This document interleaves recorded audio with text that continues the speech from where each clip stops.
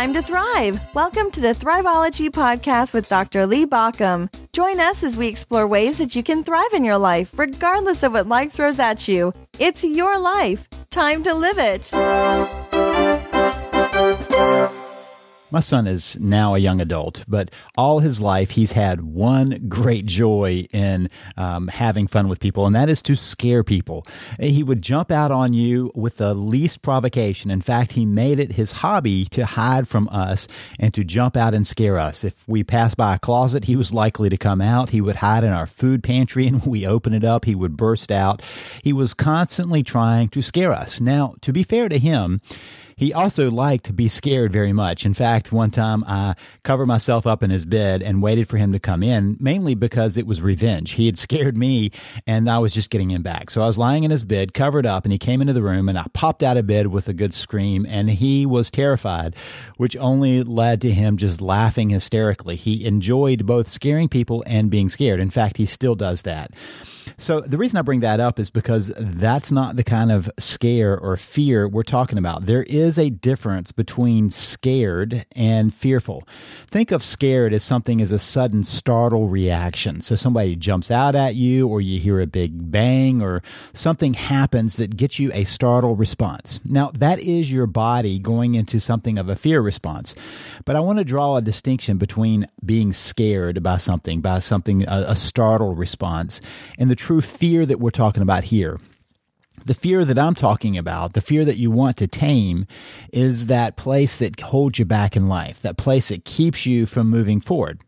So as we're talking about taming the fear, taming the dragon of fear, think about it as different than just being scared. There's no way that I'm going to teach you how to not have a startle response. I've been startled for the last almost 20 years, last 19 years, better than 19 years.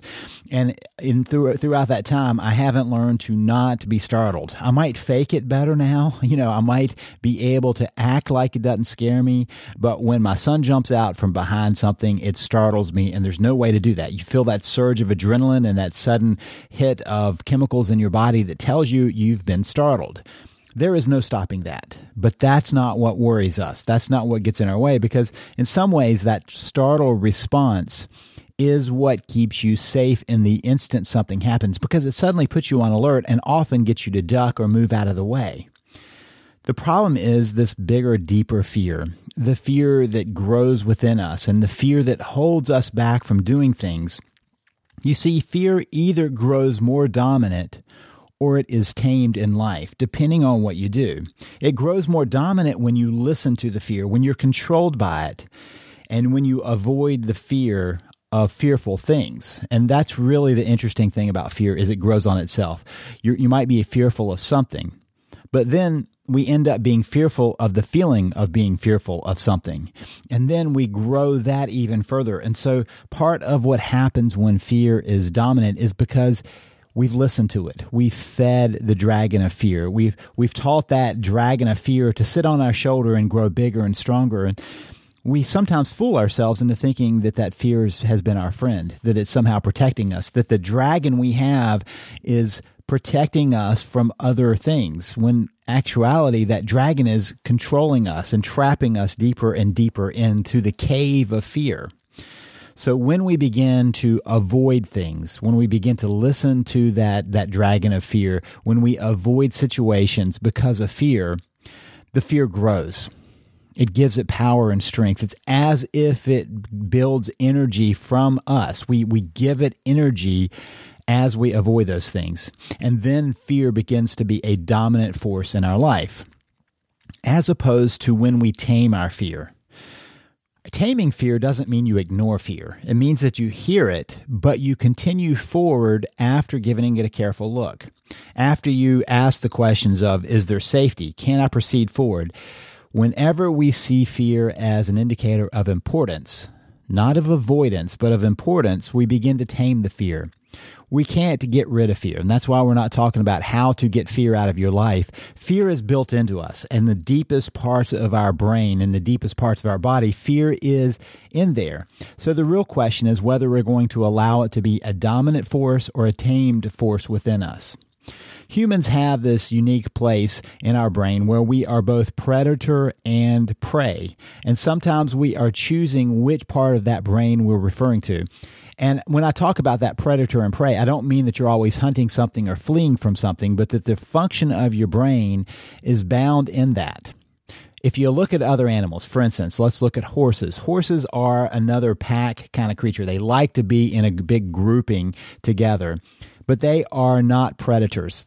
Horses don't hunt anything. If horses do something aggressive, it's to get away from fear. If they hit something or kick something, it's to get rid of something that they feel is putting them at risk. Horses only have a prey mind, and so they're constantly skittish. If you get around horses, you'll notice that they all kind of respond the same way, move the same way, and they're kind of skittish when you move around them. In fact, if you've ever ridden a horse, the first thing that horse is trying to assess is whether that horse thinks you deserve respect and you deserve to keep it safe. It's not looking to see if you can dominate it as much as can you keep it safe.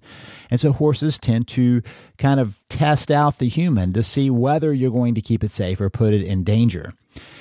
Then there are other kind of creatures that have much more of a predatorial brain. If you think about the big hunting animals, they're much more predator. They're not thinking about being prey. They could possibly be prey, but they're constantly looking for how they can attack the prey. We humans have much more of an even split. We spend our time trying to figure out how to not be prey to other things, other possibilities, and we have that place where the predator brain can kick in and we can become aggressive, trying to get what we want. So we humans have the need to kind of mediate those pieces, and we humans have one other piece. That is our capacity to think. We don't think that other animals are constantly wondering about things and down in the future and what might happen down the road. They're in the moment and reflecting on what happened in the past, perhaps, of trying to avoid some dangers in the past. But we humans have the capacity of thinking way down the road, the what-ifs of life. And even those what-ifs don't have to make any sense for us to keep pondering them. And that's why we have to figure out how to tame this fear beast, how to tame this dragon. So why do I choose dragon as the image of that animal? Well, because within us, physically, there is a part of the brain that has been called the lizard brain. The lizard brain is the deepest, most primitive part of your brain that is really only trying to assess risk in the environment. It's trying to figure out if something is coming its way, is it big enough that it can do damage, or is it big enough that it can be taken down? That's really the assessment of that lizard. I've told this story before, but it kind of illustrates that lizard brain. When I was a young teenager, I was at a summer camp, and it was a very rustic summer camp. I would even say it was as rustic as I've ever lived. And my parents had sent me to this camp, and it was much more primitive than even in the Boy Scout camps that I went to. We would go hike a mile and a half to get our food for each meal, and they just would put it in a garbage bag, and we would take it back to camp and cook it. And the trails were unlit, and we slept in tents on the hard cots. And right around the corner from us would be the counselors. They weren't even in our tent. Now, you might wonder, was it because I'd done something wrong as a child that I got sent to this detention camp? No, this was supposed to be a good experience for me, and I did learn a lot. But one of the things I remember is late one night, we were all tucked into bed and partly gone to sleep, and one of our camp counselors was in his pup tent just around the corner. The other had gone to talk with some other camp counselors about what we were going to do the next day, and he was coming back. Well, as he was coming up the trail, we heard him begin to yell for the other camp counselor. Well, the other camp counselor was listening to some music in his pup tent. We could hear that. We could hear the boombox going in his tent, and he never heard the other counselor. So we got out and we went to the pup tent. And as we were trying to get to this other counselor, we heard the other counselor yelling, who was on the trail, "Be careful, don't come near me." So we carefully made our way to the pup tent, got the other counselor up, and the two counselors captured a sizable rattlesnake that had decided that the middle of the trail was a great place to spend the night, and was deciding to keep away the counselor who's trying to get back to us. So they captured it together. And the next day, we went to pay a visit to the now captive rattlesnake that was down in the headquarters office.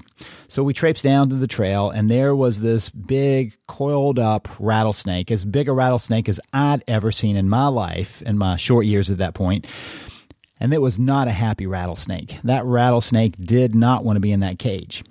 And it was constantly just kind of looking around and flicking its tail. And every now and then you'd hear a little rustle of that tail and the tongue would come out. And it was just testing to see what was going to happen. So me, being a little inquisitive, I would walk towards it. And I noticed that the closer I got to it, the more the tail. And as I backed away, it calmed down. And I would walk toward it. And I would walk away. And all that was happening was that snake was assessing, was I too close for comfort? And if I was, it would go on alert. When I got out of range, he calmed down. And that's the problem with that lizard brain. It's just looking to see, is there something putting you at risk?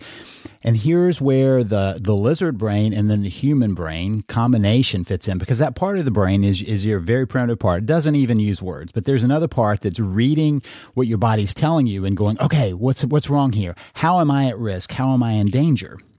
And so because of that part of the brain is responding to irrational things. For instance, there are a lot of people who tell me how fearful they are of flying in a plane. And that's an irrational fear if you look at the statistics, because they're happy to drive across the country. I once had a boss that would drive all the way from where we are, halfway across the country, well, really more than about 3/4 of the way across the country to get to a conference. And he would take a couple of days in his car to get there because he was too fearful to fly. The flying was not the dangerous part. The drive from his house to the airport was much more dangerous, statistically speaking. It's an irrational fear. And we have lots of those irrational fears around us. And that's one way to know that that lizard brain is what's really controlling it, because there's not a rationality to that part of the brain.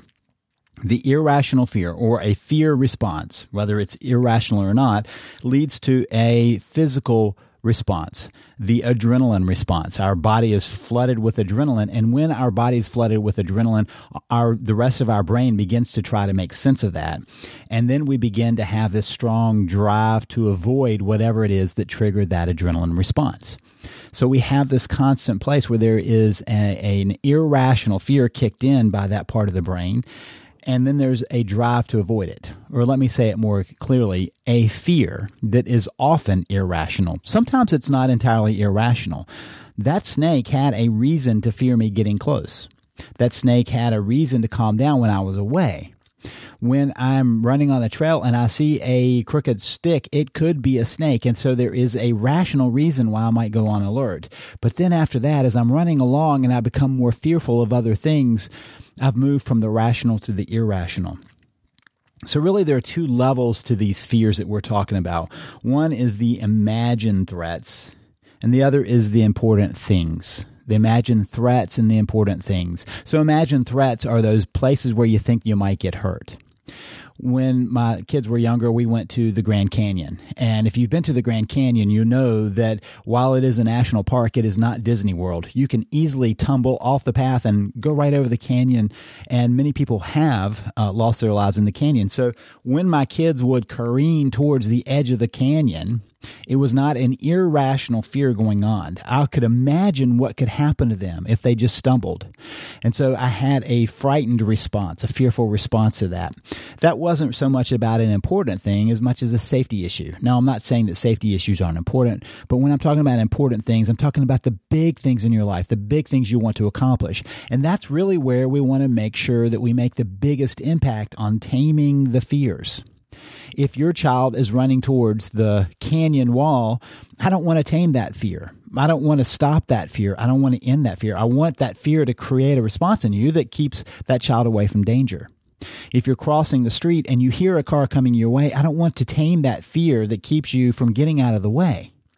But we want to look at the fears that really hold us back in life. So this is not about stamping out the fears as much as making sure that fears don't dominate your life and control you.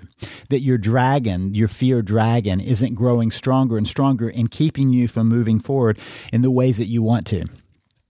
So we have these same bodily responses, whether it's the fears that we've assessed or the fears that are important things, the things we want to aim. So how do we want to do that? Well, the first thing is we do want to assess every threat. Is it truly a threat? And then we want to aim at the important things. If this is important to me, I'm going to move forward. Martha Beck is one of my favorite authors and really coaches, and she says that one way of dealing with this is looking at the important threats and looking at the important fears. And ask yourself this question. I want blank, but I'm afraid blank. So I want to write a book, but I'm afraid that people might laugh at me, or I'm afraid that it won't sell. And I say this because that was one of my concerns as I began the process years ago of writing. I want to write a book. I want to contribute to people's well-being, but I'm afraid, and here's my fear, that I'll walk into the bookstore and I'll find my book in the bargain book section, the dollar book, because it never sold. So how did that play out? Well, years ago, I created a DVD on dealing with your stress, and it did sell. But one day I walked into our local Barnes & Noble and found it in the bargain bin. I no longer have that fear because it's happened. I've gotten beyond it. But think about those things where you find yourself fearful because of something important. I want to find the love of my life, but I'm afraid to be rejected. And you begin to see that those big I wants and I'm afraids are linked together, but the I want is the important part. The I want is what pulls us along. And so Martha Beck says that we should look at two rules. Rule number one is don't play with poison. So if you look at your fears and you realize that it's something that could be at risk, I want to take a drug, that's playing with poison, right? And so I want to rob a bank is playing with poison. And so we want to stay away from those. We want to decide not to play with poison. And when she talks about poison, it's doing the things that really do put us at risk. And so for those reasons, I would say I'm not going to go base jumping. That's, for me, is playing with poison. Now, I know people who base jump, and they don't see it as that, but I do for myself. So I'm not going to play with poison. And rule number two for her is to be useful. Don't just do something for one reason. I want to paddleboard down the Ohio River. Well, I could do that and raise money for cancer. In other words, I could take what it is that is a big thing and make it bigger, make it more important. So how do you want to tame your fear dragon? Let me propose four distinct steps for you to take of how you tame it. These are the rules of taming the dragon. Number one, call the dragon out. Call it out. That dragon has a voice, but it's still just a lizard. Sometimes we have to say what it is that's causing that fear, to question it. And so whenever I find myself having a fearful response, I ask the question, what is it that's making me feel this way? What is it that I'm fearing? And to call it out, to use that voice and to talk back to that lizard is an important part of the process. Just to say, this is what this is about. Because that leads us to the second stage, assess. Is this dangerous or is it important? And sometimes it's dangerous and important. And so if it's dangerous, to minimize or avoid the danger part.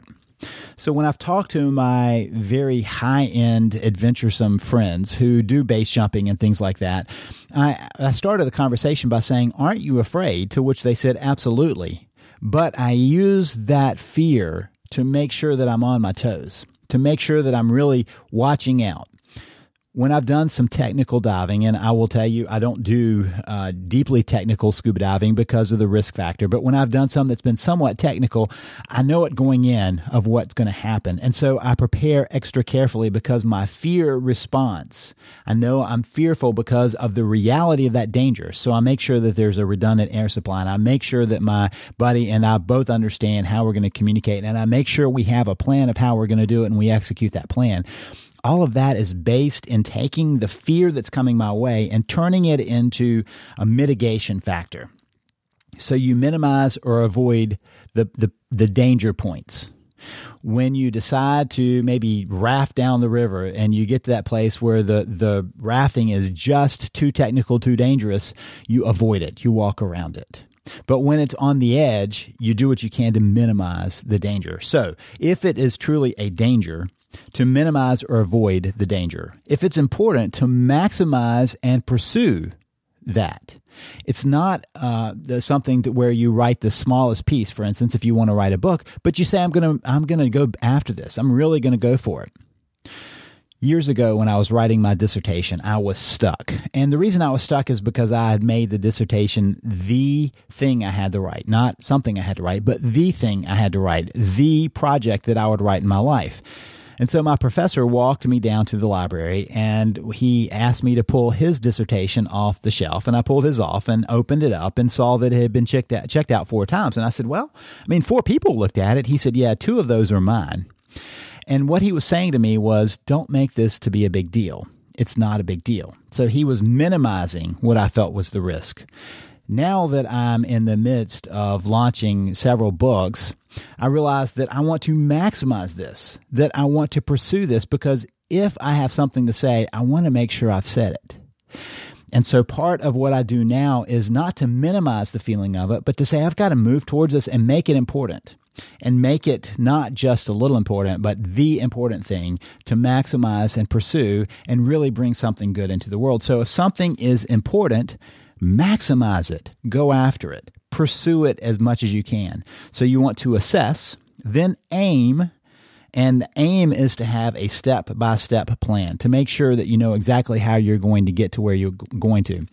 If you have a dream, but you have no plan, it's not going anywhere. It's going to be stuck, and there is not going to be the actualization of it. So what we're doing here is talking about having a dream and then creating a step-by-step plan to get there. And then to step in and find coaching and accountability to make sure you hold to that. A coach can help you strategize, and a coach can help to make sure that you're staying on track. And by the way, it doesn't have to be a professional coach. There are plenty of life coaches and all kinds of executive coaches around that can help you with it.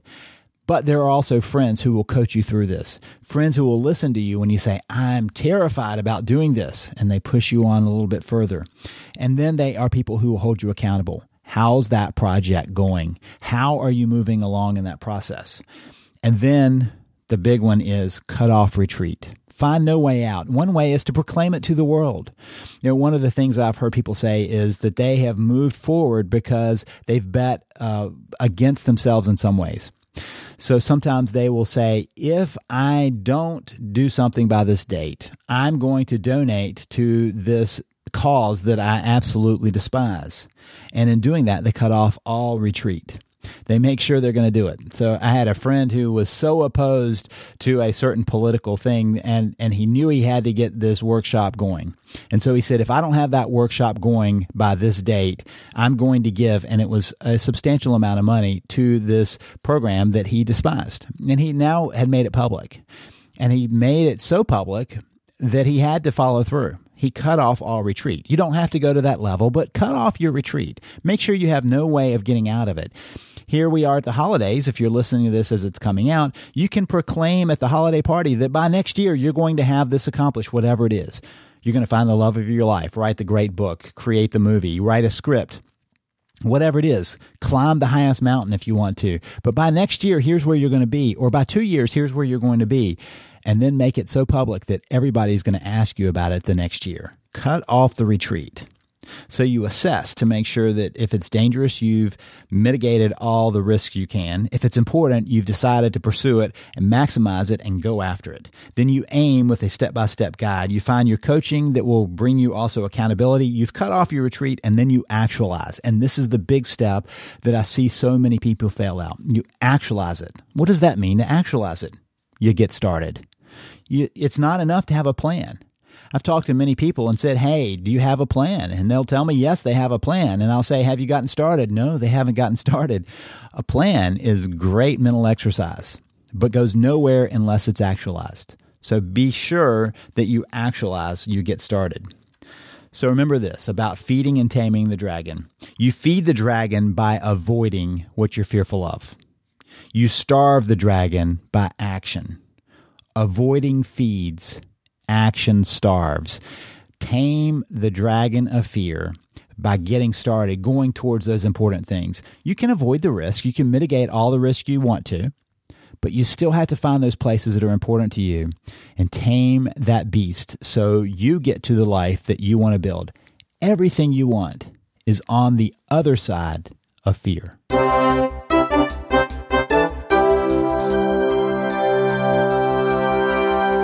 Listening to the Thriveology podcast. Thank you for listening. If you want more information, visit us at thriveology.com or at thriveologymagazine.com. Remember that Thriveology is spelled Thriveology. It's your life. Time to live it.